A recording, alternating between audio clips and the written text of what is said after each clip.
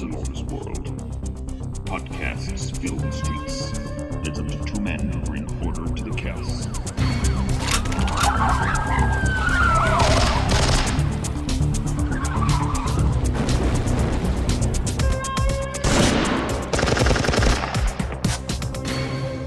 The Hardcasters. Hello and welcome to Hardcasters. Now, this is a very special episode of Hardcasters. It's the season finale. Insert some sexy music there. Yeah. Season finale of this podcast that you all know and love, all three of you. Is that including the two of us? Yeah. Yep. Yeah. So the season finale, which I'm quite excited about this one. I don't know about you. We're mainly looking at obscure and small little nuggets of action films. Now, this one's a strange one because it's a big budget action film. However, it's been kind of pushed back in its box a little bit. It is, of course, Last Boy Scout. Yeah, no. You've made the error again. Oh, no. You're close. I think we said we were going to do Last Action Hero. Last Action Hero. Well, Yeah. it's lucky because I've boned up on that as well. Now, I don't know about you, Dom, but That's me. Hello. I'm going to pop this minstrel. I'm eating a chocolate. But I don't know about you, but Yeah. I think because it's slightly big budget and it's quite a popular action film in terms of it's a well-known one. However, it's not very often revisited. I don't think we go through the blow by blow of the plot. What I'd quite like to do with this is talk about the film that it could have been and the changes. I think this is a really good example of Hollywood too many cooks getting involved and the end product coming out like a flat flan as opposed to a beautiful cake. Yeah. And I think we go through that. I think we pick out some of the nice moments that we both like because there's some absolute zingers in here. Yeah. But I think we go through the film it could have been. It's a film that I watched fairly recently. I think I mentioned this when we talked about Demolition Man because I watched it, I think, last summer. And what struck me is, it doesn't work. But the problem is that there's bits of it that work amazingly. And there are bits where I just genuinely felt like, oh my God, this is great. And other bits where it falls flat. And I think for me, the key is by trying to go the kind of magic ticket route and have a kid find his way into this magical world of action movies. The problem is that it can never be actually spoofing the kind of movies it wants to spoof because it never gets to the levels of violence or swearing that you would. So the film it wants to be, it can't be. It's actually spoofing big PG-13 action movies, which aren't really a thing. And yet, it's not for the crowd, the E.T. crowd, about a kid lost in a magic world kind of thing. So it's for no one. And that's its biggest problem. There are moments where you think if this was just a straight action film, I'd be loving it. And then what I kind of felt was that it's impossible. You can't do for action movies what Scream did for slasher films. Because if you have a killer who knows the conventions of action movies, well, then that wouldn't give the heroic characters the ability to leap through the air firing guns or whatever. Until I saw Demolition Man later the same week, and I thought, oh no, that's how you do it. You have a person look back to an age of that kind of police strike. So I think it's a film that its own existence is its own problem, which is a shame because there's some great stuff in it. There is. And I think when you watch it, it's clear that it's been made by about 6 different people, or 6 different people have had their ideas inputted into it, and it's changed direction. Now, originally, way back in Hollywood, I think it was one of the ones on the Hollywood blacklist, I believe. It got kind of auctioned off to various studios. And originally it was entitled Extremely Violent. That was its working title as it went into production, as it got bought up. Now, it was written. That was terrible grammar. I do apologise. That minstrel's gone straight to my head. I know. It was written originally by Zach Penn, who he's quite big in Hollywood now. He wrote the screenplay for Ready Player One, the adaptation for Ready Player One. He's had roles in the kind of Avengers films in the Marvel universe, so he's quite he's still quite well known. And it was another writer, Adam Leff, who is not really doing very much in Hollywood at the minute. I think partly due to the car crash that ended up with this film. So that was the original working title. And their original vision was to homage the mid to late 80s, very early 90s action films. So, looking at John McTiernan, looking at Lethal Weapon, looking at the Shane Black scripts. And their idea was to, like you say, to kind of peel apart that and homage that on the big screen. But what's quite interesting about this film, the actual parody and the pastiche that it was, actually the people it was pastiching ended up getting involved and taking over the film. Yeah. Because it ended up that John McTiernan directed it. And Shane Black came aboard as one of, I believe, 8 scriptwriters. Which is always a great sign. When it's 8 scriptwriters in there, including, I don't know if you know this, Carrie Fisher, because she was a script doctor in the mid to late 90s. So they became aboard, and originally the title, titular. Yeah, that's. Oh, I had another minstrel then. That's clearly. Yeah, pace yourself. I'm gonna put them away now. Was called Arno Slater. Right. Now that was before Mr. Schwarzenegger got involved. Yeah. So you can see already where the kind of pastiche was going to, which I think is played out. I really like the opening scene. I think we should talk about the opening scene because I love it. I think it's brilliant. Yeah, and I think something I've become John McTiernan is something of a marvel. So over the last 6 months, I ended up watching a few of his earlier films. Well, basically, I say earlier films. I rewatched Die Hard, obviously. I watched Die Hard with a Vengeance, but I watched Hunt for Red October, which I hadn't seen. And it only dawned on me that John McTiernan, that Predator was his second movie. That's crazy. Die Hard was his third movie, and The Hunt for Red October was his fourth movie. So he made, after one movie, he then went on to make Predator, Die Hard, and Hunt for Red October in a row, which is quite the kind of hat trick. And he's someone who you never really notice what he's doing, but he's very, very masterful in some of the things he does. And just looking at the shot of Slater's feet walking along the cars, if you actually think about the logistics of blocking and shooting that shot and pulling the focus, the camera stays in one position. He walks from the distance and his feet are always in focus, and they're always well framed, and he comes right up to the front and then drops down into the most perfect and iconic medium close-up without the camera moving. You think, oh my God, to have parked those cars exactly. It's just such a great opener. Now, what I love about it, I don't know about you, but it's got that, but it's kind of mixes 3 things. It mixes Lethal Weapon because it starts off with a kind of slightly tilted shot of a building at Christmas. So again, you've got that Shane Black kind of Lethal Weapon Christmas feel, but you know it's in LA, and you've got the kind of rows and rows of police cars at Christmas lined up. Got to stop eating minstrel. Lined up clearly as it seems. Now it plays out really like a Lethal Weapon opener.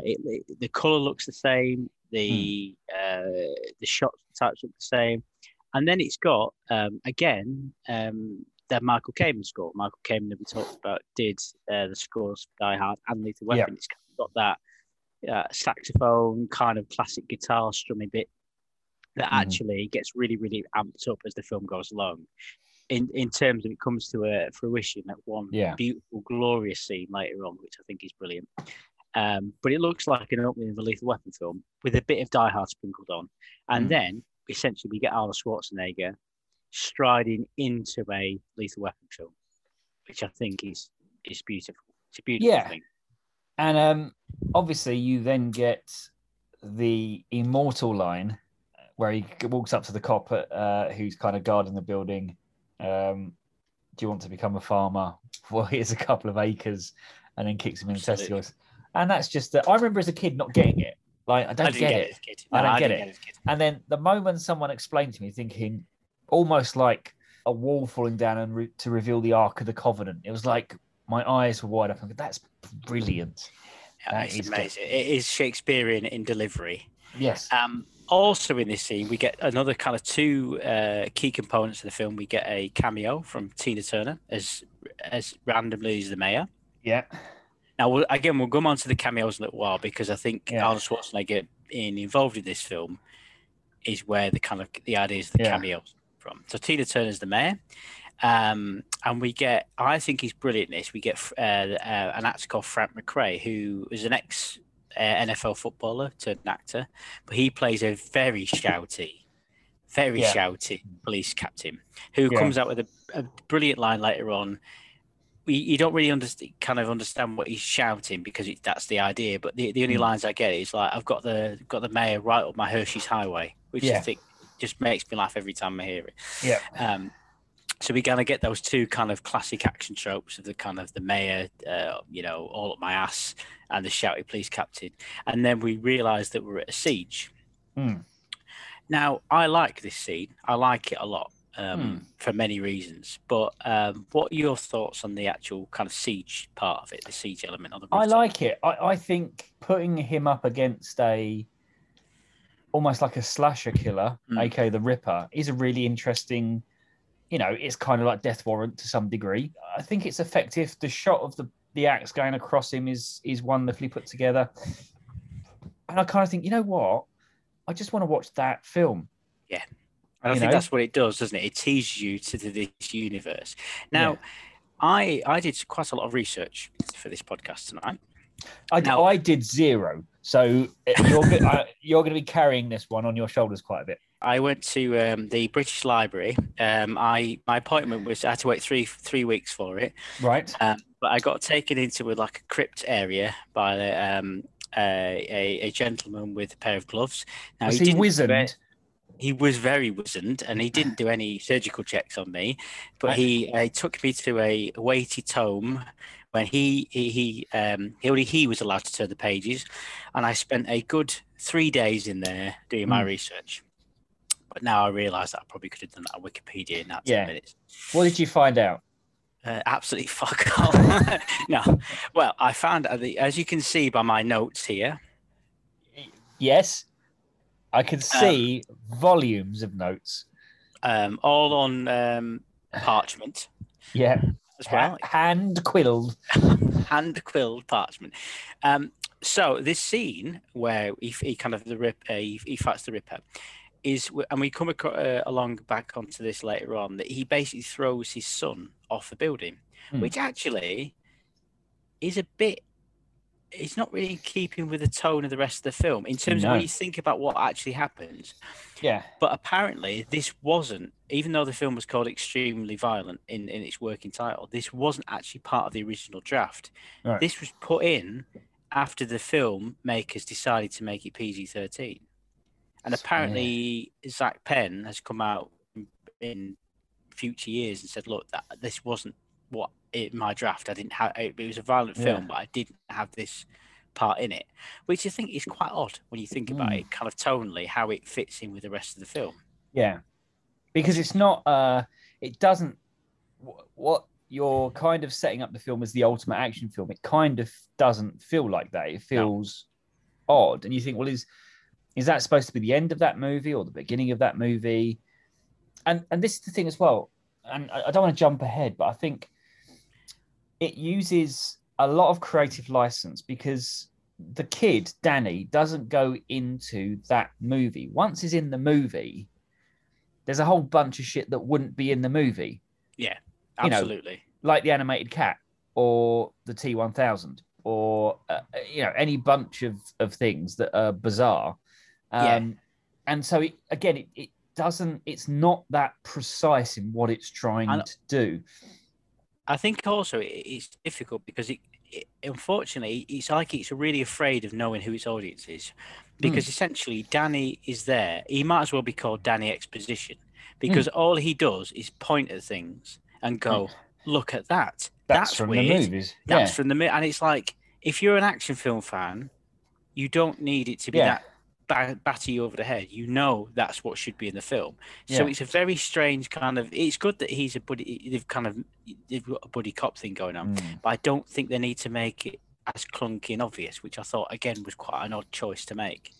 Yeah, it is very, very kind of odd in that respect. Let's go through. It doesn't work. It fundamentally doesn't work. It's flawed. It to me, it feels like a bunch of Hollywood people have decided to put on a pantomime. Yeah. But their only frame of reference is action movies rather than fairy tales. It's got that kind of, oh, and look who he is. Because like the cameos, like Tina Turner, all right, she was in Beyond Thunderdome, but she's not like an action movie person. So there's loads of cameos from strange people that you think, well, why them? This is where, again, in my lengthy research session in the British Library, I got deep vein thrombosis at one point. I was sat in there for so long. But this is where Arnold Schwarzenegger became executive producer for this. He's kind of his first big executive producer now. And he had a lot of hand in the cameos.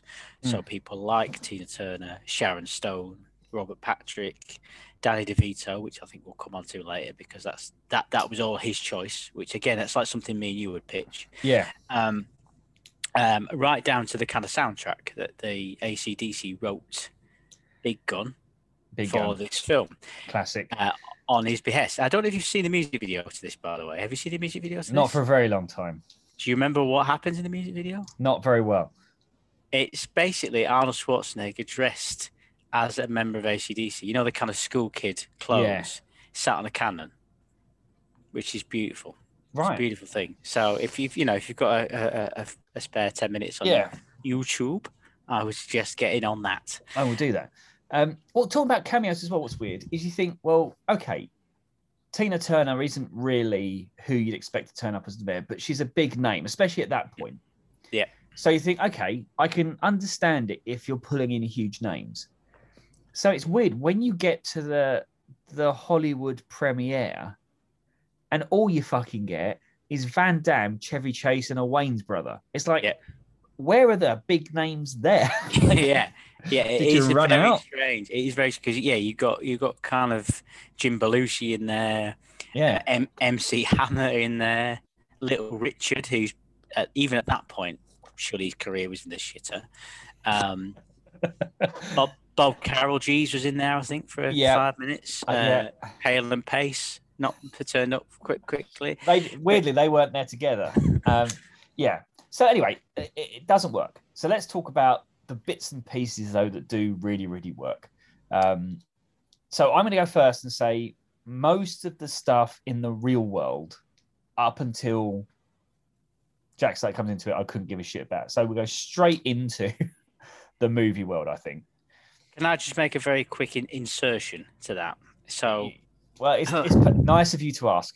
Well, I'm a gentleman and I'm French, so yes. So I'm completely there with you. I quite liked the kind of old movie. I think that is in another film that would have something to say about the state of Hollywood and for cinema, certainly now. And we kind of meet Nick, who is played by the actor's name has just escaped me now. Very kind of character-actory. He looks like a lot of people. He looks like Grandpa Munster. Yeah. Was he Grandpa Munster? He was Grandpa Munster. He was. There we go. But he's not crazy like a fox. He's not. No, but he looks like crazy like a fox. He does. Very much so. Is it Robert Protsky? Who was Grandpa Munster. Now, his role, he plays Nick, who is an old... he works projectionist at a cinema. Yeah. And he mentions that he met Harry Houdini, who gave him this golden ticket. Now, again, in the original draft, he was supposed to be playing the devil. this projection of the character was the devil, and he Right. tempts Danny into going into these kind of horrible movie worlds. To basically, it's something about taking children's souls, which is quite dark. But that's why he's called Nick, Old Nick. So it was a reference to the devil. Now that got changed for the PG-13 universe when he was just a kindly old man who still tempts children into disused cinemas to give them free stuff, which is still a bit odd. But yeah, he was originally supposed to play the devil. Well, I mean My research. Eat it. That makes so much more sense in a weird way. Not just for the name, but because the magic ticket thing is bullshit. It's such a weird crutch that has nothing to do with either of the worlds they're trying to paint. No, it doesn't. Yeah, it's bizarre. So once we get into the action world, we obviously have Jack Slater's hilariously long-winded relative get blown up, and you have a pretty half-decent chase scene, action sequence. Obviously, they are trying to infuse it with humor. So its main mission is not to be an exciting shootout. Its main mission is to give Schwarzenegger a run of shit jokes. Not quite as much as Batman and Robin did, but there's some good. The shot of them driving away and the kind of van thing coming over the back and blowing up is pretty good. Now, did you play Henchman Bingo at this point? I did see a lot of the old classics in there. It's the greatest hits. We had Sven Thorson. Yeah. We had Thomas Svensson. Yeah, him as well. Thomas Rosales Jr. was in there. Rosales Jr., who was again a kind of famous 80s hitman. We had Henry Kingi, who we talked about in Death Ring. He pops up in there. He's the guy who plays Chicken with Slater. Yeah. And also we had Al Young. Al Young. He's pops up in there as well. So it was like a best of the. Yeah. And that's the kind of deep cut stuff that you're rewarded as an action fan.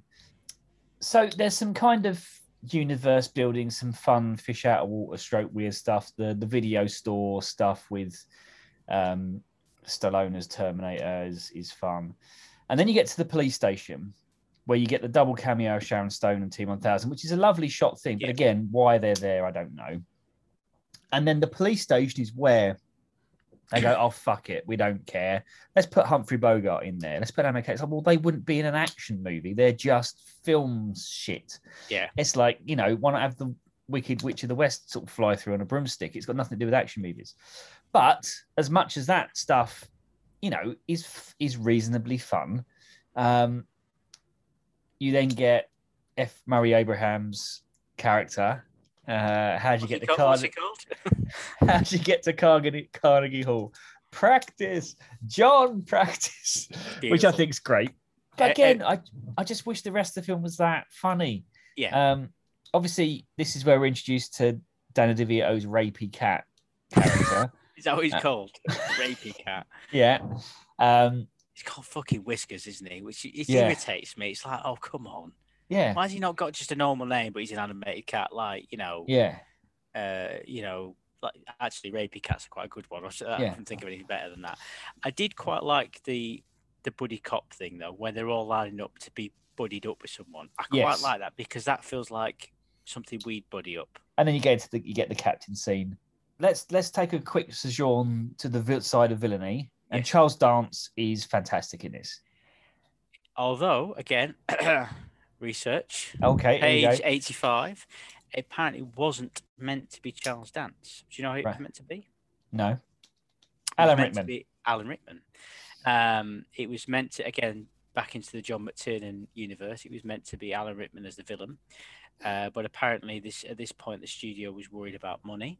And apparently they couldn't afford Alan Rickman. So they went to Charles Dance, who is wonderful in this. But apparently on the first day of shooting, he turned up in a T-shirt saying, I'm cheaper than Alan Rickman, which I think is wonderful. But actually, I think he's really good in this. I think actually he's a really, really good villain. He's a solid villain. He's got a gimmick. And I think actually he's one of my favourite things about this. I just think he's a really good... And he plays quite well against, like... he knows who he is in this universe, but Yeah. actually he kind of he does lots of eye rolling, and I quite like that about him. He seems to be the only character and actor who gets it, who gets the entire thing, Absolutely. and is able to play him. But there's some bizarre jokes which are funny, like the trained. I love the trained bloodhound dog where he clicks his fingers and they form a pyramid. That's amazing. But again, it's like, why is that in here? Yeah. Like, we're doing Airplane now. Great.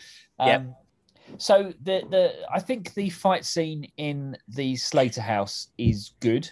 Yeah, I like that. It's actually effective. And I remember when they go out the house and Slater kind of is about to give chase to the guy.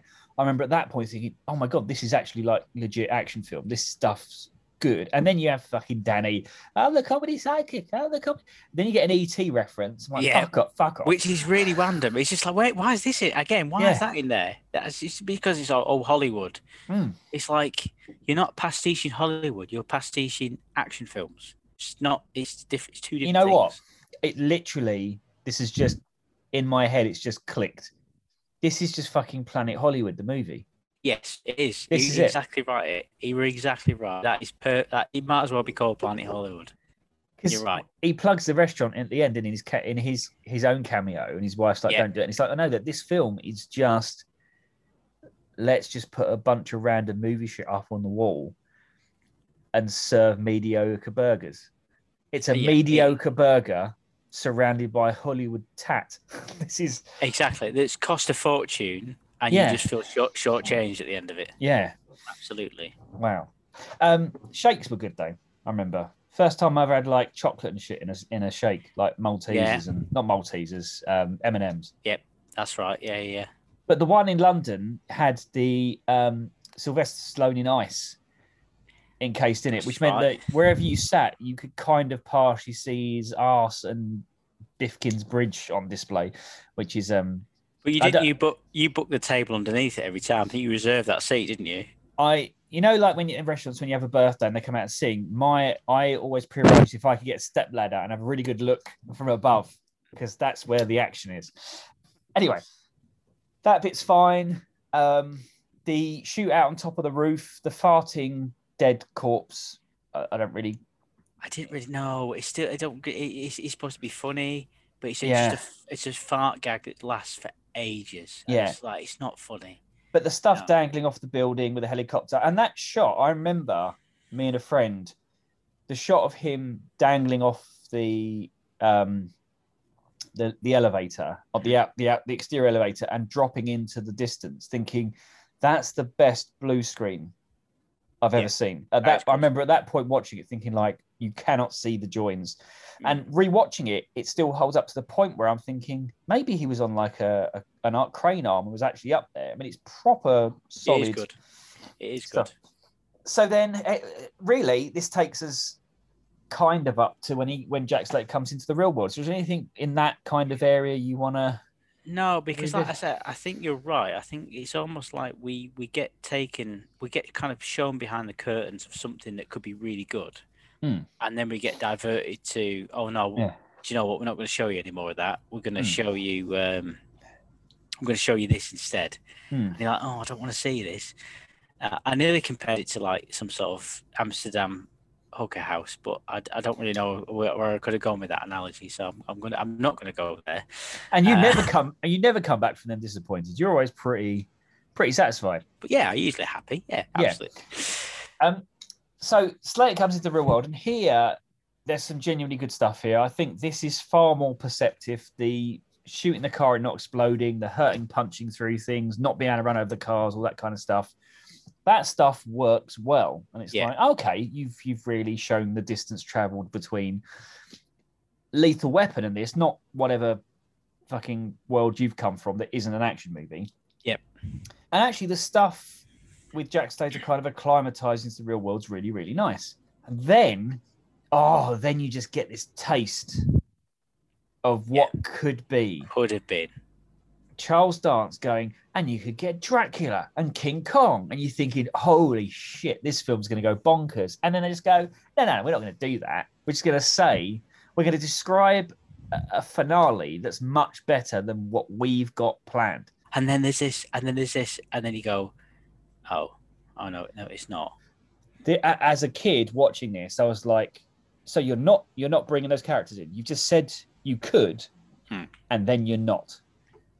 Yeah, you've got Jim Belushi, but not Dracula.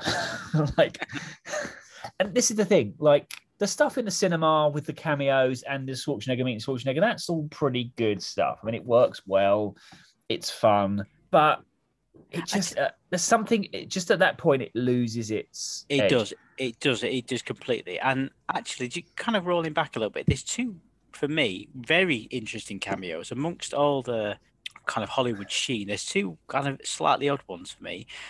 The first one, which I think is a lovely cameo, but again, I don't think it's Schwarzenegger that's done it. I don't really know where it's come from. But I think we need to talk about this and rewind it, where we go to the Shakespeare Hamlet scene. Oh yeah. So this is great. The cameo is from Joan Plowright, who he's the teacher teaching the class about Hamlet, but she was Laurence Olivier's wife. She's Dame Olivier. But she's quite nice. Actually, she introduces her husband playing the Hamlet. I really like that. I don't know. It's just a nice little cameo, a nice little throw cameo. But the actual scene, the trailer for Schwarzenegger in Hamlet, was the only original scene, full scene, left in the film from the Zach Penn really draft script. That's the only original bit that was left in. It's one of the best bits. Is one of the best bits. Yeah, it's what a film that would have been. When he starts walking through the castle with a machine gun, yeah, I'm like, show me this film now, please. Give me this film. Oh, yeah. Like I say, the rest of the film's all right, but it goes way too serious, and it loses all its charm. The stuff with death, I think, is interesting. Well, that's the only cameo I was going to come on to. That's Ian McKellen. Again, it's something we would have chucked in there. Yeah, but this is pre-X-Men, so it's not like... Yeah. I think most audiences would not go, oh, it's Ian McKellen. But again, for a film that's changed what it's doing to become more PG-13 and more Hollywood, for its finale to be Schwarzenegger bleeding to death and the Grim Reaper slowly working its way through a grimy New York, it's just weird and dark, and it's such a kind of downward turn that you think this is like end of second act stuff. The third act should have gone big and fun. Schwarzenegger punching King Kong pretty much is what should have happened. Yeah. They needed to get back into the ridiculous world to finish it up. I think they ran out of time as well, didn't they? Because this whole shoot, the whole film took 10 months. And apparently, I think it finished filming about 4 weeks before release. So Christ. I think it was very, again, I think this is probably where at the end where you say, actually, we should have another act. There probably could have been another act, but I don't think they had the resources or the time to get it finished, which again is frustrating. Yeah, it's weird. I mean, it's such a shame because there's some really, really good stuff in it. And then that's the thing, like you watch it, you think, well, all right, props to you for trying. You know, Scream was popular. I get it. And then you watch Demolition Man, you think, oh no, that's the fucking movie. Does everything you were trying to do. It spoofs action movies. There's nostalgia in it, but it also is an effective action movie, and it's funny, and it's clever. Yeah, it knows its audience. It knows the people watching there are people who watch action films. Yeah. Like when you go into Sandra Bullock's office and she's got poster Lethal Weapon 3 and she's been watching Jackie Chan films and actually references them as a throwaway thing, not of like some kid going, what's that? Oh, look. And it's like, I don't need to be told that's a reference to Weapon or Die Hard. Yeah. You know, there's one bit in there where, again, which is, we don't have a kid pointing and kerning, is where his cousin gets blown up and it's the cop in the tree. Yeah. And we get the 3 days from retirement and the Michael Kamen sacks from Lethal Weapon. We should be more of that because we know that's what we'd expect to see in that film. Yeah, it's a shame.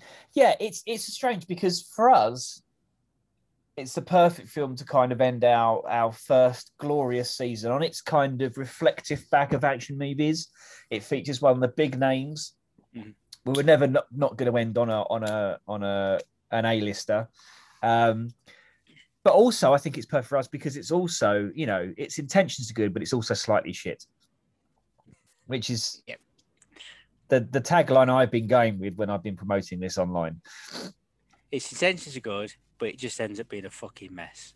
Yeah, is what you're saying. Is that where we're? Which is basically what it's us. It's that film. We are the last action hero, in every sense. So yeah, what more can we say? It's an attempt to celebrate action movies that misses the mark, but along the way there are these little nuggets, and it kind of feels like actually it almost works better just as a series of sketches. If you just skip through the Danny stuff, and again, I don't want to be too hard on child actors because he's fine. He's actually relatively charismatic, I guess, and he could deliver lines, and he's not. He has a kind of mature sense of timing and stuff. It's just that he's been given shit to work with, kind of thing. Apparently, again, so one more bit of research thrown your way. For the British Library, the character Dan. So the character was obviously you get very glimpses of it. He lives with his mum in a kind of grotty New York apartment, and it is one version of it where there's a home invasion, which I'd cut out in the version I saw as a kid, but actually it's in the versions now.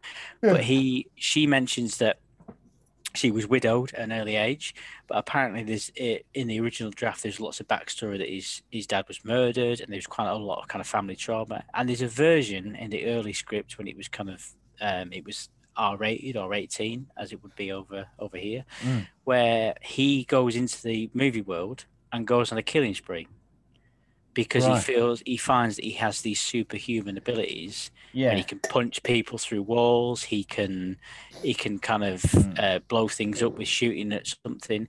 And apparently, in the original draft, he goes on a killing spree.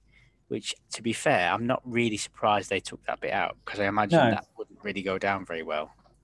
No, better than a farting corpse. Anyway, that's the last action hero.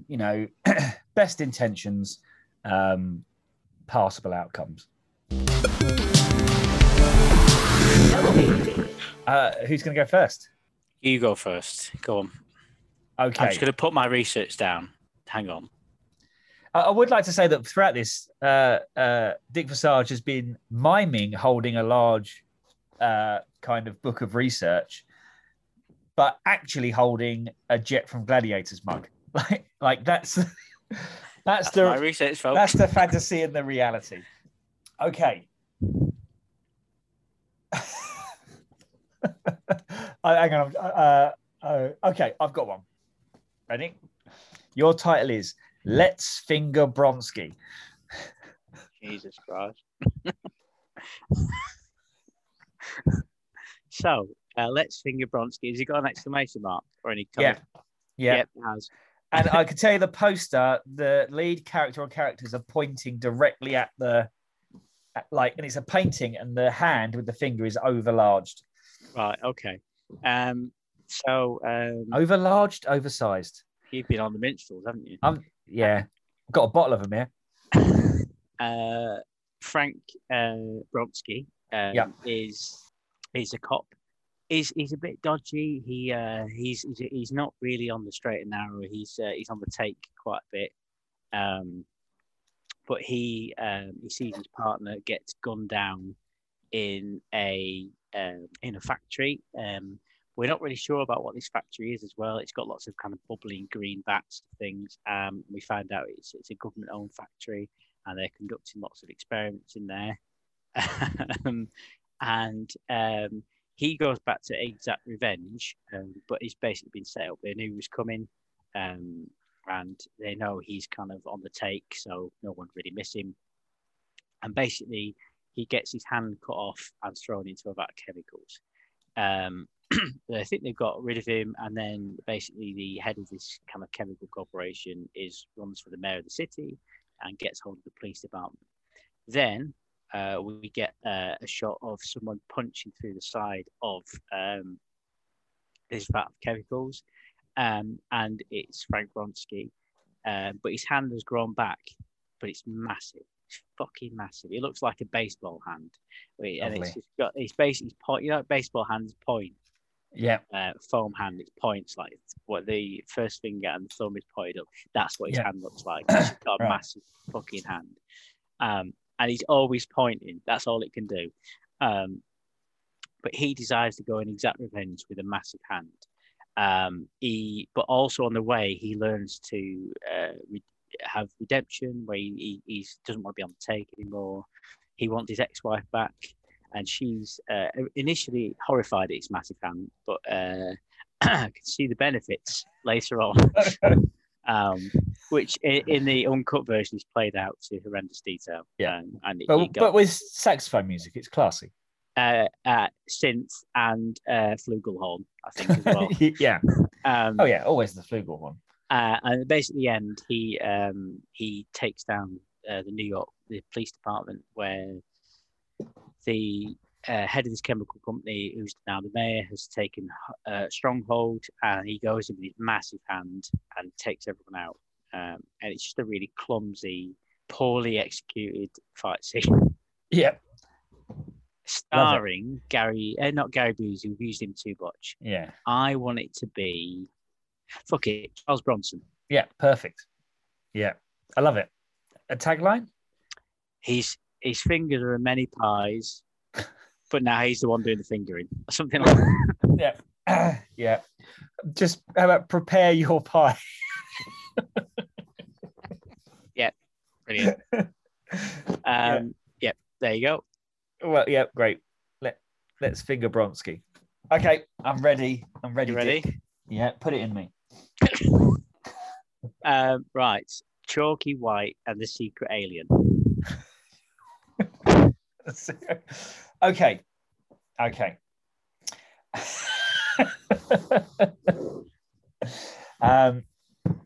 Chalky White, and it's going to be the 80s, so it's going to be relatively insensitive to certain things. So he is an albino cop, right? That everyone in the squadron refer to him as Chalky White, much to his chagrin, because he's a good cop. He puts the work in, but he often gets passed over promotion. He isn't really given. He cracks the high profile cases, but he doesn't really get the PR because the PR department for the precinct, like, you don't really photograph well. So he basically stays in a kind of basement squad room, does all the hard work. I'm deciding whether to go science fiction or straight action. I'm going to go straight action. Listen to your heart. I'm going to go straight action. I want a straight action film because I want this to be what, like, much in the spirit of Last Action Hero, a kind of well-meaning attempt at being progressive, but that just doesn't get it quite right. So it's a buddy cop movie. It's a buddy movie, right? A bit like Midnight Run. One of them is a fully albino police officer, not played by an albino person. It's a makeup job. Right. We'll get to that in a minute. Who, while going through the files, realizes that a witness that he keeps passing in being interviewed, who catches attention, is actually an illegal alien. Right. But that might hold the key to one of the cases he's not yet cracked. But they won't listen to him because this person's being kind of set up. I like the idea, like, one of the either the chief of police or the mayor's got this thing about illegal immigrants, and they're launching a big campaign, and this person's going to be made like a scapegoat, like they're going to be made an example of. And so Chalky White takes it upon himself to break out the key witness and go on the run. So we have an 80s buddy movie. I'm going to go Eric Estrada for the role of the secret alien. And for the guy playing Chalky White, I'm thinking, because it's buddy cop, I'm going Chevy Chase. I think he's chosen this role because it's a bit different, and they've put him in very pale makeup, blank contact lenses because I don't really know much about that, and they've bleached his hair blonde. Did he have an accent as well? I don't know why. I can imagine with an accent. Yeah, he's putting on a southern drawl, and he's got a white suit. So he's kind of like an albino Colonel Sanders in many ways. And Eric Estrada is kind of like a tough, hands-on kind of person. And they go off, and basically the case is about illegal immigrants being brought in on purpose, and then people committing crimes to set them up, so that this thing can be pushed through. And it's actually, this goes all the way to the top, the DA, the mayor, whoever's initiative this is. And so they have to go on a cross-country run. And there's loads of things where they kind of walk into a bar, and like there's lots of double takes and a bar fight and what have you. Yeah, and that's it. Beautiful. What's the cover? What's on the cover? The cover is, so there will be a scene where they are on a quad bike. And so Eric Estrada's riding the quad bike, and Chevy Chase has got his hands in his waist. He's kind of poking out to the side with his white tie in the background. And behind them, just rows of police cars and helicopters.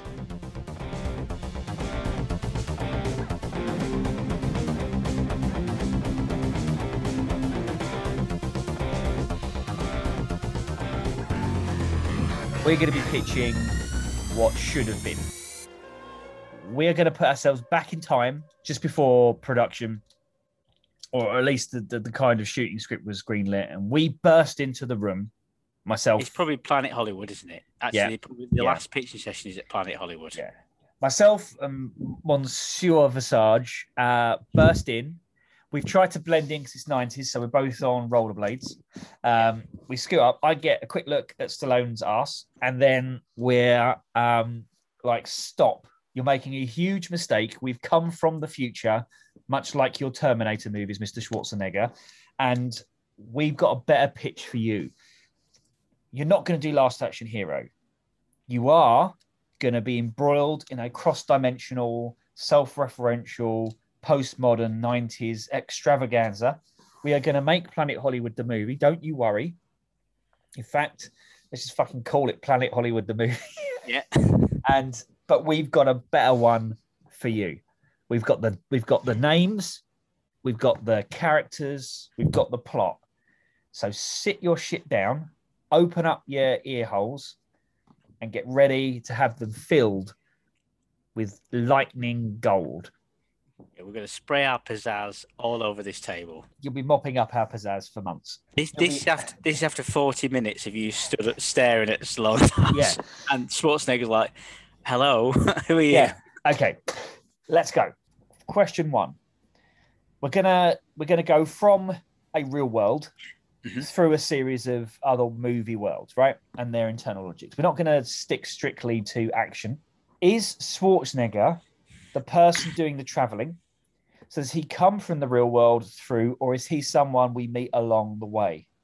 I think he's someone we meet at the start. So he's the main person we follow, but he's still in that movie world. So essentially we're going on this adventure with him and possibly someone else from the real world. So how about we start in action movie world? We start with a traditional action movie plot.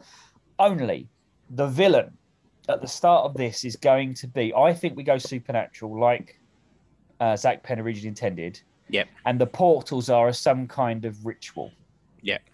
So we have a kind of slasher, cultist, serial killer, Cobra, or like the Ripper from Last Action Hero.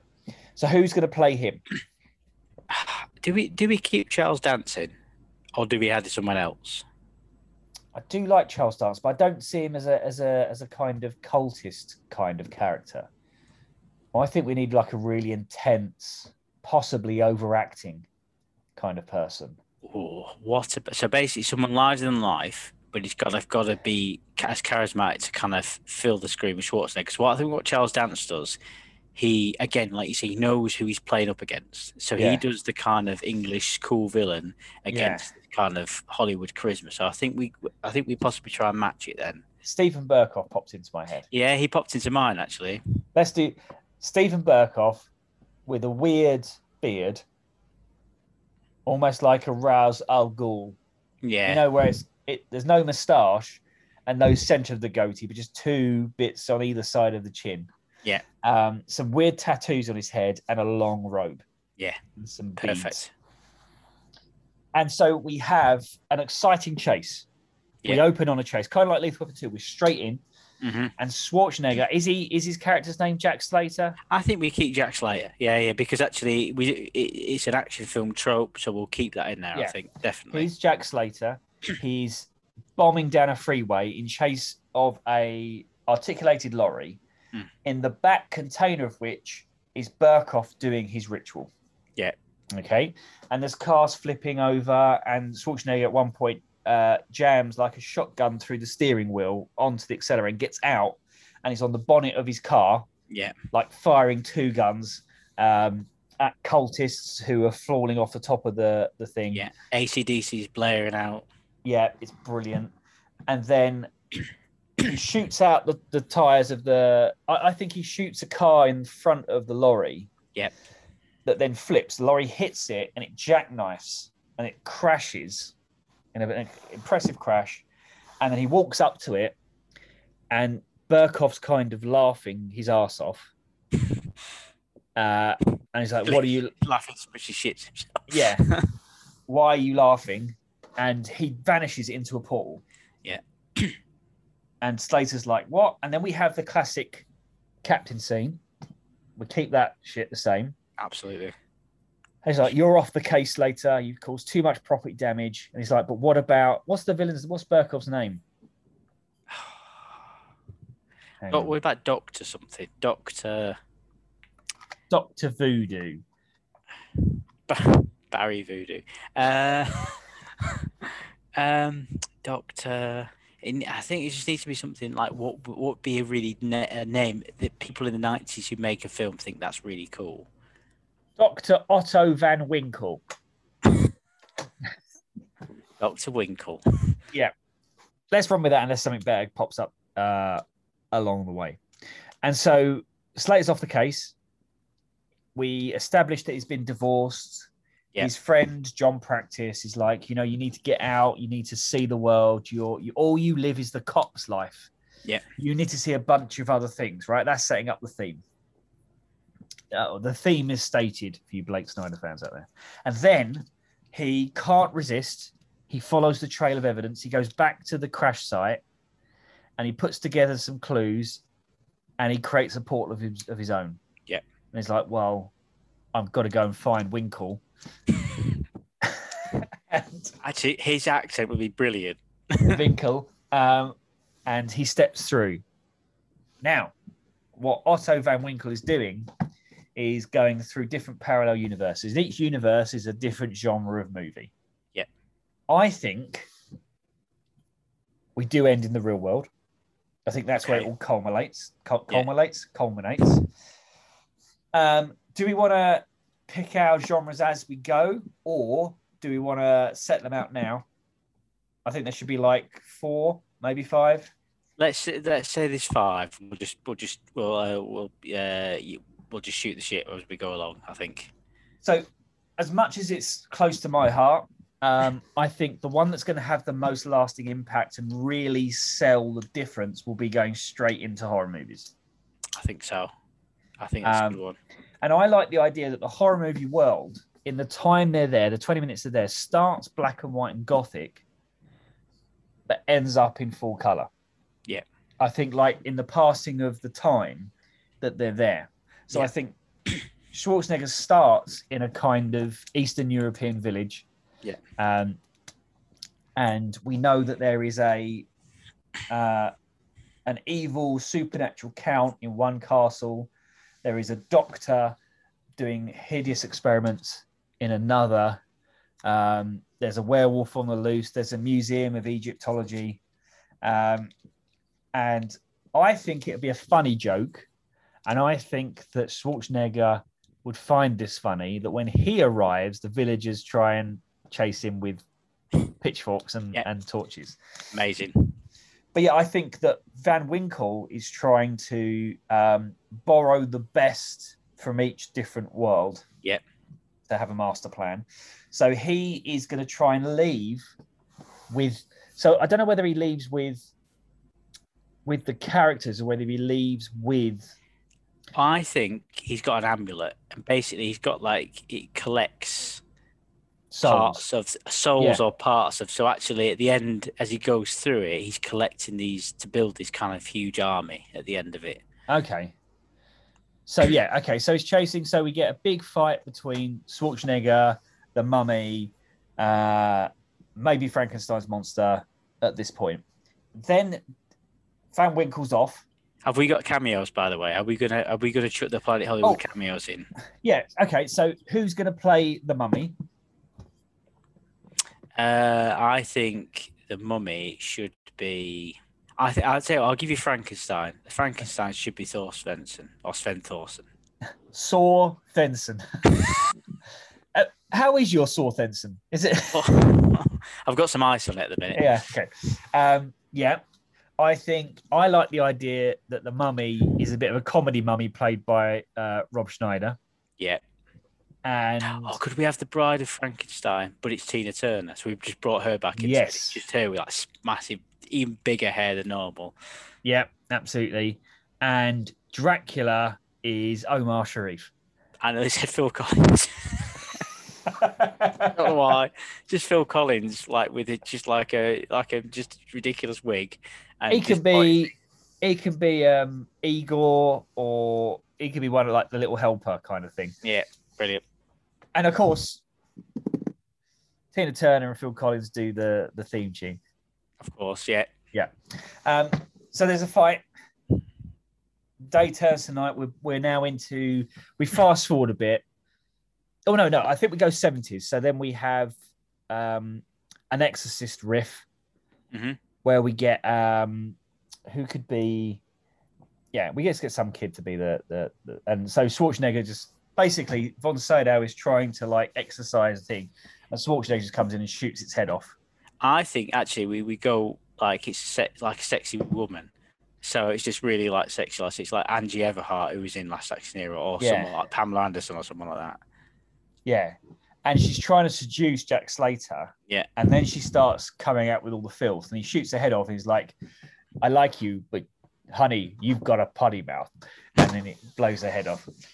And then we go to 80s, and then we've got Slasher Killers and Freddy Krueger. Freddy Krueger. I think he fights Freddy Krueger and Jason Voorhees all day long. Yeah. And then, as he's doing that, Van Winkle opens a portal. And Schwarzenegger manages to dive through, but still with Jason Voorhees on his back. Yeah. Right? What genre do we go into now? Sword and sorcery. Oh, perfect. I want that. I want to kind of, obviously Hamlet's not sword and sorcery, but that kind of era of like horses and swords and sandals. And so, okay, do we go Conan the Barbarian, like desert, furry pants, or do we go kind of like Princess Bride, fairy tale, or do we go down the middle and go like Krull? I think I was thinking Tolkien or Krull. There's some fairy tale-esque elements, but there's also some kind of darkness and yeah, absolutely. Perfect. So obviously Winkle is there to get some kind of 8-foot armored, sword-wielding, evil killing machine. Yeah.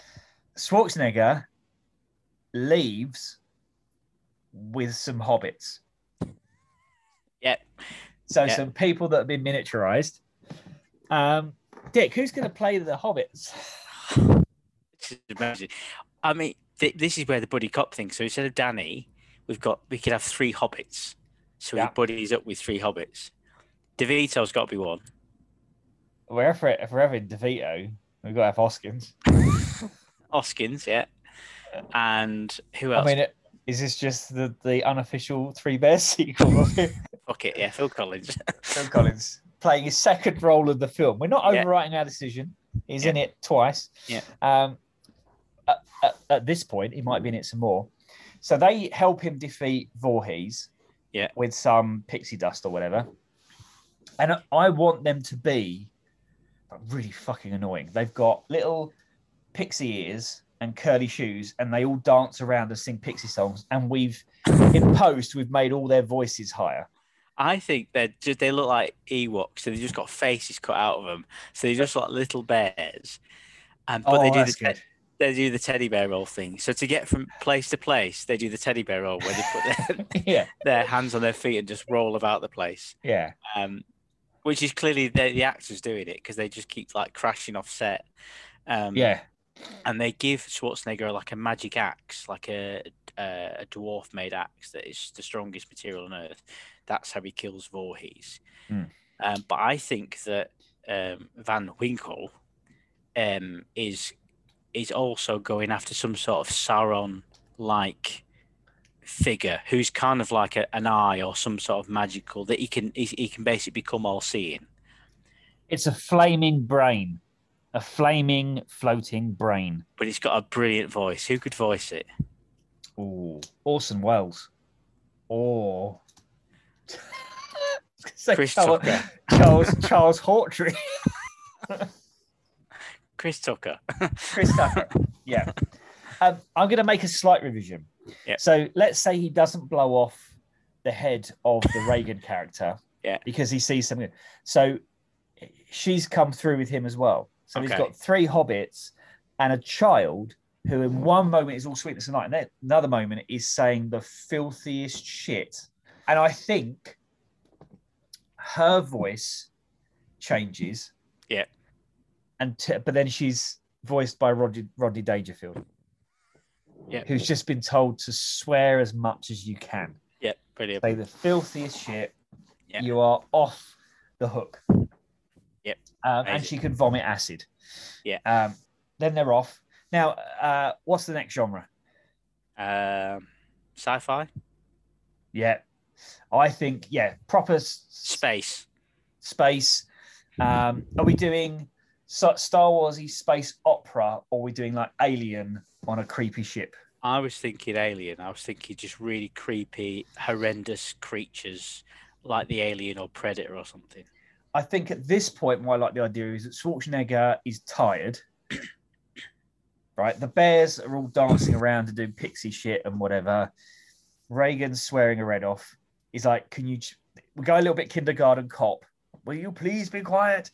And then he has a sleep. And while he has a sleep, Freddy Krueger's in his nightmares. Yeah. Because he hasn't got rid of him.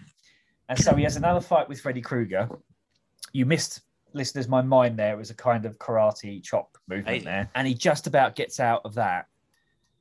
I think we do the thing where actually he's one of his family members has died and he was responsible. So he basically Freddy Krueger plays his mind and just puts him down. I also think there's a thing there where Freddy Krueger winds him up and has Stallone like banging his wife or something like that. And Stallone keeps one-upping him in this nightmare. And basically it turns out this nightmare is just this Stallone rivalry. And it just ends up being like Freddy Krueger is just winding him up with Sylvester Stallone. Yeah. And like one of the nightmares, he goes to Planet Hollywood and it's Stallone and Bruce Willis and Demi Moore and all the wives. And they're like, oh no, you're out of the business. And it's weird because he's not playing Arnold Schwarzenegger in it, but it's just an advert for Planet Hollywood. But with Freddy Krueger in it as well. Yep. Brilliant. Okay. So Van Winkle is obviously getting an alien. Of course he is. But not the xenomorph, our own kind of sort of phallic alien. This one, instead of legs, it's got giant fleshy spheres. So it does look like a cock and balls. And it's weird, isn't it? Because obviously the alien is kind of got lots of kind of penis related, lots of kind of sexual organs. And the predator looks like a vagina. So actually, you're not far off there, are you? They should have gotten like a house on fire. It really should. Although, thinking about it, I don't want to see that. You are seeing it, though, aren't you, in your head? It's in my head. Ugh. So anyway, and then he sets the spaceship to self-destruct. So the spaceship is a very long Event Horizon style spaceship. Yeah. The portal's at one end. The alarms are going off, red lights and everything. Schwarzenegger is suddenly woken up and that's what wakes him up. And Kruger's like, damn you, Winkle. And so Schwarzenegger is running, followed by 3 cuddly bear people and Reagan. And at this point, can you pick up an R2-D2 style cleaning droid? Really annoying fucking robot. That just makes the stupidest noises. Yeah, it just clangs and clatters and splutters. Yeah, it's really fucking annoying. Absolutely. Yeah. And it's got like a computer screen for a face, and it's just got like two eyes and a line, and it does that to do the emotions or whatever. Yeah, absolutely. Yeah, and it's called. It's got like a what we talked about before, but it's got like a robot name, but it's like something full stop something. It's called Spunk. That's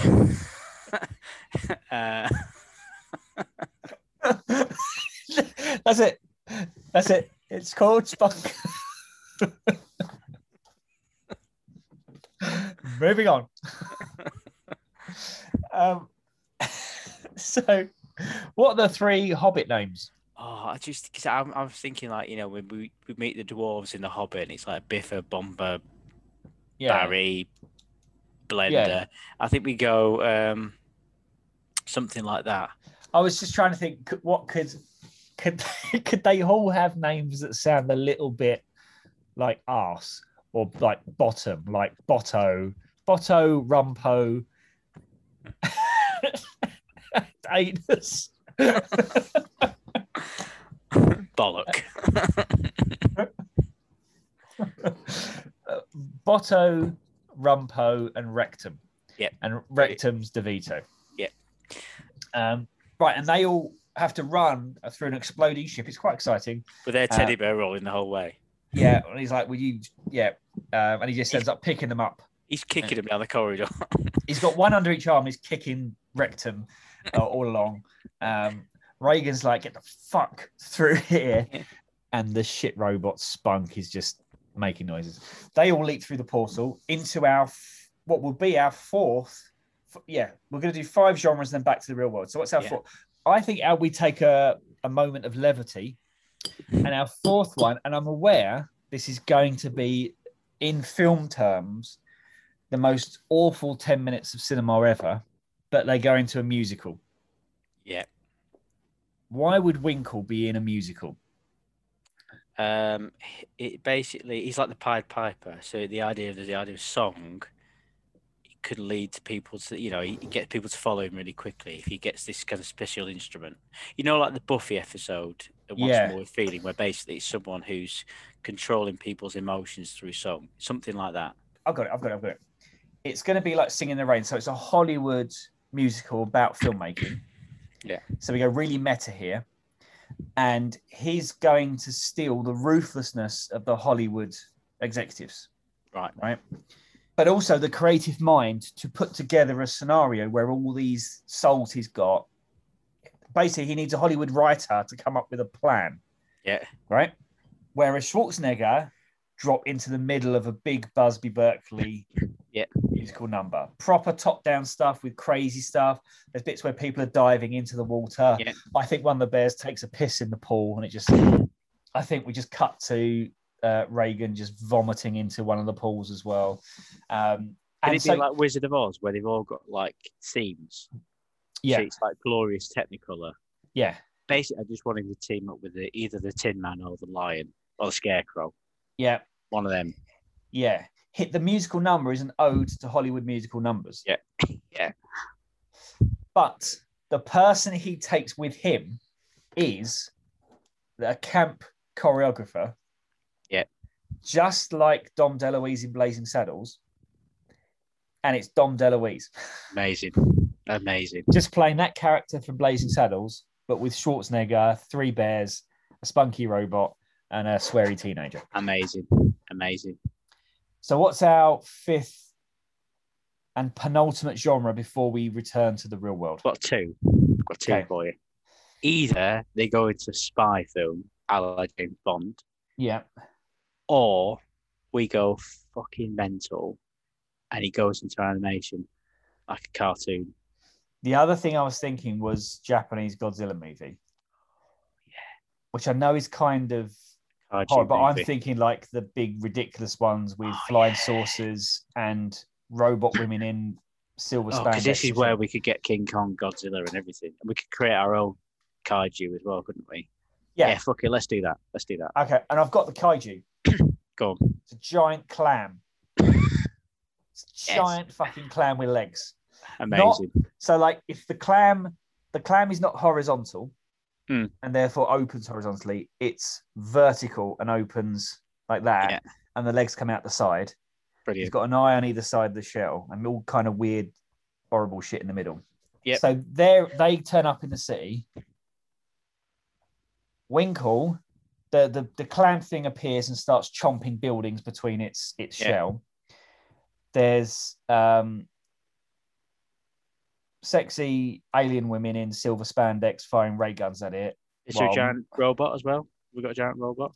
There's a giant robot that Spunk, the little robot, tries to have sex with. He has a little robot boner. Yeah. It's like a little aerial or something that pops out, and his face goes smiley. I think the giant robot though should look either like a mixture of like one of the robots from Pacific Rim, but it's gone more 80s. So basically, it looks like Megatron. It's got like a big cannon. Yeah, I was kind of thinking like a giant metal Mickey. Brilliant. But somewhere in a mix of those kind of things. So the clam, metal Megatron. yeah, I think the clam destroys the robot. Yeah. And then Winkle vanishes with the clam. And then there's one sexy alien left. And they get all Schwarzenegger's posse on a flying saucer. And it's like, and they're like, we missed the portal because we were too busy, trying to extricate Spunk from a giant robot's vagina. That's it. And they say, well, look, Spunk's little face. Feel like a big smile, but he's got a little cigarette, like a little LED cigarette hanging out, isn't that? Yeah. Yeah. And the robot's like, well, we've picked up these kind of particles that we can trace, and they tune in to the real world. Yep. Now the aliens are cross-dimensional aliens, and they explain to Jack Slater the setup. And this is where we get the bit of pathos that he's only a character. Look, this is why you're sharing this spaceship with 3 fucking bears, a pervy robot, teenager from The Exorcist, and me. I'm tempted to say the audience doesn't hear any of this. It's basically they've got a whiteboard and they're talking in, but this is where Phil Collins and Tina Turner's theme music is kicked in, and it's playing over the top of it, and it's just Schwarzenegger looking really confused, and an alien going through a whiteboard and pointing and going, this. I like the idea that in order to make sure everything's clearly explained, you're issued with a pamphlet when you go into the cinema that just explains the plot. Yeah. There's bullet points. Yeah. The real world, if it wasn't for the real world, none of us would exist. So the real world must stay, because if people don't go to the cinema or affiliated restaurants, then we as characters no longer exist. Brilliant. And then we cut to the real world, and we cut to Stephen Burkoff on top of the Empire State Building, kind of like Ghostbusters, like part of it's destroyed. Yeah. There's a big purple cloud behind him with lightning. Yeah. There's a giant fucking clam just chomping up buildings. Yeah. Dracula's flying around with an army of bats. Yeah. There's he's got this Hollywood screenwriter just typing stuff into a typewriter, and what he types happens. Yeah. I've fucking forgotten what we. Freddy Krueger's in there. Freddy Krueger's back out. Oh, aliens bursting out of people's chests. It's carnage. Yeah. Wicked Witch of the West flying around. Then Schwarzenegger suddenly goes, well, look, if this is all make-believe, right, and we're just crossing from genre to genre, then surely all we have to do is create our own reality and it will happen. So they get in a circle and they're all holding hands and they sing. Maybe the Hobbit Bear people had this funny song about believing your future and it will appear, some kind of really, really grating, annoying song. Yeah. And they all sing it while rocking back and forward. And he looks at them and they're all friends now. And they kind of like gold sparkles come off them and they appear in the real world in this chaos. And immediately, like one of the bears gets his face shot off with a laser. Reagan just starts joining in with the monsters and it all goes to shit. Yeah. Schwarzenegger is like, well, all right, I'm gonna write some shit. And he gets a typewriter out and he makes himself a suit of armor. Yeah. A bit like RoboCop. Or or he says, actually, have some of this, and he types on the typewriter, and he basically different versions of himself come out of portals. So he's got the Terminator, he's got Dutch and Predator, he's got John Matrix. He's just got all different genre-based versions of himself, and he's like, right, and they all look at each other and go, right, and they've all got their kind of weaponry from the films, and basically just a load of Schwarzeneggers going to war with all these characters. Dutch fights the alien then, because Yeah. he's got prior experience. Yeah. I think the T-800 would take on the Sauron. No, I tell you what, Sauron would be Conan. Oh, yeah. Conan fights Sauron, yeah. Yeah.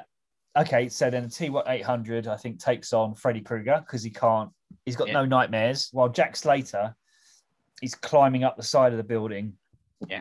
And we get little snippets of Harry Rankquest fighting someone like a James Bond villain. Yeah. And Danko fighting, I don't know, Sven Thorson, just for the shits and giggles and all that kind of stuff. He's just got Jim Belushi, the headlock. There's no like, he's like, what's this? Why's that in? Yeah, absolutely.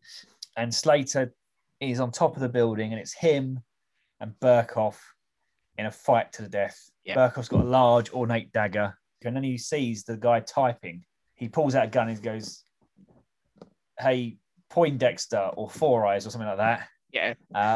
I've got some script notes for you." And he just shoots the typewriter and it explodes. Yeah. As if it's got petrol in it. Yeah. And then that's when all the shit starts to go, like vanish back into its portals. Then he goes to Burkhoff. He wants to start up a farm. He goes, what? And he goes, well, here's a couple of acres. And he kicks him in the nuts, but off the top of the Empire State Building. Yeah, brilliant. And he falls, blue screen shot in like Hans Gruber into the distance. And then he gradually dematerializes back into his own world. It's next day in the police precinct. Shouty captain's in there. Yeah. And John Practice is like, what did you get up to at the weekend? He goes, well, I travelled, I saw a bit of the world, and I'm happy where I am. And he turns the camera and winks, and then he turns into a still photograph. And as we pull back, it's a photograph on the wall of Planet Hollywood. Amazing. Yeah. And we find out the entire 2 hours has just been an advert for Planet Hollywood. It's even got like the phone number you can ring to book your table. And it cuts out, and then we just kind of the lights that go down, and it's people. You can see people out having their dinners, and Phil Collins and Tina Turner come out, and basically they do the theme song, which is called Stardust. In brackets, you can bang my drum! Exclamation mark. And it's Collins. He's still got his bear outfit on, and he's got Freddy Krueger in the background, Bob Hoskins, and they're all doing this shit dance move. Yeah. Tina Turner's back in her post-apocalyptic kind of, like if Jean-Paul Gaultier made a post-apocalyptic range. Yeah, she's wearing that. Yeah, absolutely. And there we go. And there's our movie. That's already better than Last Action Hero. All day long. All day long. It's everything you want. Yeah. I don't think it's any less classy, really. No, God, no. You get Shane Black to write it. Yeah. Right? All right, there might be some rights issues. We haven't done our legal research because you were too busy looking up ancient tomes. But I'm sure a little bit of money, backhanders to the right people. What we've done is for each genre-based section, we've just got a different writer. So tonally, it's completely different. So each scene, they go to a different genre. It's so different from the last. I'm going to go one further, just to make it an even more troubleshoot. Each genre is produced by a different studio. Yes. Yeah. Different director, different writers, different studio. Yeah. Shot on different film stock as well. So it looks and it's released. You can't see the film in one go. You wait you see it in 20 minutes. You go and see it for 20 minutes, and then you have to go to a different cinema chain to see it. And if you don't get it in the right order, it doesn't make any fucking sense whatsoever. Yeah. You have to buy 6 VHS to watch the film in the right sequence. And even now, to this day, Netflix show half of it, Amazon have got half of it, Disney Plus have got a bit of it. So you've got to subscribe to all three to actually watch the film. There's one of the companies was something like Canon or something like that, who went bust, and they've never sold the film, so it's never had a re-release. So one of the segments just doesn't exist anymore. It's just never had a physical media release. since its original VHS. Brilliant. Basically, one scene's just a series of storyboards. If we edit it together, we just like a storyboard sequence. Yeah. Well, no, it's animatic. It just stops. It's an animatic sequence. One of them is just Rodney Dangerfield explaining and trying to reenact what happened. A couple of the segments have been released fully uncut, but there's one that's just still the TV edit, and that's the horror scene one. Mm-hmm. So all of Reagan's stuff is just dubbed with non-swear words. Yep. It's an absolute mess. Yeah. Basically bankrupted at least 2 studios. Oh, at least. And some audience members. And the promotion for it, because the promotion for Last Action Hero was famous for its ridiculousness. So, like having the inflatable Schwarzenegger. Apparently, it's the first film to put its name on the side of a rocket. So we've gone further. So we've laser carved the name of the film onto the moon. Yeah. Got in massive trouble for it though, because we didn't ask anyone's permission to do it. We just did it. We performed plastic surgery at a kind of skeletal level on a bunch of people, so their bodies take the shape of different letters of the title, without their consent. Yep. During the OJ chase, we had a car drive up next to the Bronco, lean out and slap a sticker on the side of it before spinning out and crashing. We re-bleached the coral reef at the Great Barrier Reef. Yeah. To spell out the name of the film, and basically just ruined, the ecosystem for 100 years. The toys were all made by different companies. None of them interact. None of them fit. The video game, again, by level each, but being the 90s, like level 1 was Mega Drive, level 2 was SNES, level 3 was Commodore 64. So you had to buy every platform to play one game, and none of it was worth it, because there was basically just old video games with a new loading screen, and they'd replace the character with someone who looked vaguely like Arnold Schwarzenegger. Yep. So one level you get, this is Pac-Man, but with Arnold Schwarzenegger's face instead of Pac-Man. We released the Spunk robot toy as a Christmas toy, but no one ever bought it because it was just shit. Well, it's a fire hazard, and and we had to bury a load of them in the desert. Yeah, and they've got a half-life of 1,000 years. You can't go near that part of the desert. Yeah. And basically, it created Area 51. It broke up the Beatles. Yeah. It was so bad, it went back in time and made terrible things happen. Yeah. It was a PR nightmare, I can tell you that. We ended up having to go on Arsenio and explain ourselves. It was really difficult. We actually opened up a portal on the premiere evening, and Dracula and Hitler popped out, so we had to sort them out as well. Yeah. We briefed them. We told them what they had to say, but they just didn't listen. No, they You didn't. Dracula never listens. Justice. 101. I want to cast, as it's the end of season 1, I want to kind of end chapter 1 of Justice 101. Yes. Not thinking specifically about Last Action Hero, but it's the cumulative sum of our knowledge from doing these 30 episodes. Yeah. What is your ultimate nugget of knowledge? What have you learned? What would you want to see if you were going to go, you know what, I'm going out into the world, I want to seek justice? What's the main bit of advice you think you've learned that the people out there would need? I think really, if we did it in bullet points, buy a gyrocopter. Obviously. Look sexy. Don't listen to anyone in authority. No, I'm going to add the law, inverted commas, I did a little inverted commas thing, is for chumps. Yeah. Get yourself a mobile. Yeah. With your and a mantra or slogan. Yep. Turn into a CGI dragon. Yep. And yes, get yourself a mandroid. Oh, a mandroid. Get yourself a mandroid. Gyrocopter and a mandroid. Yeah.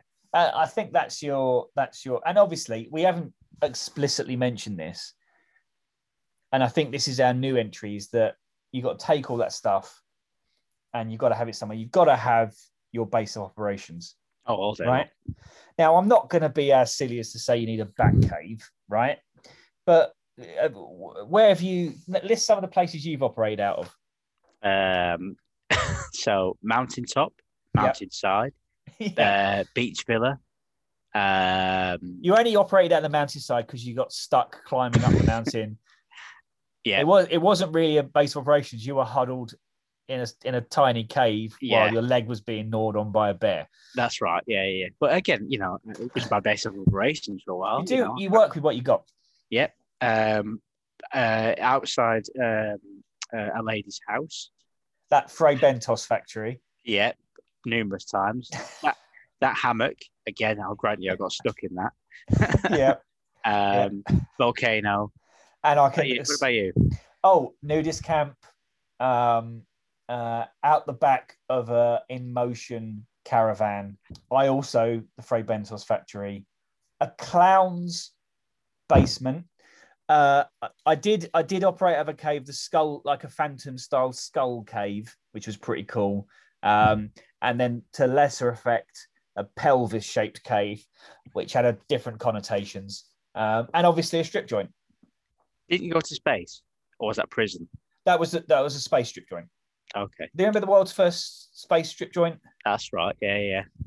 With all the pole floaters, they start at the bottom and go up. It didn't quite work. Didn't that where coronavirus started? They figured out. Well, I've been trying to keep that on the lowdown because I've got enough heat as it is. Oh, those arses and eating bats. Yeah, it was a weird menu. I think someone saw it was in space and just got carried away. But anyway, that's all in the past. Let's bygones be bygones. It's been a pleasure spending the last 30 episodes, which I think accumulates about 70 hours, with both my partner in crime, Mr. Richard Visage. Oui. Yeah. And I've been Dominic Duplum. And you, for those of you that are left, if any, have been a bit fucking quiet, if I'm being honest. Bit rude. Yeah, very rude.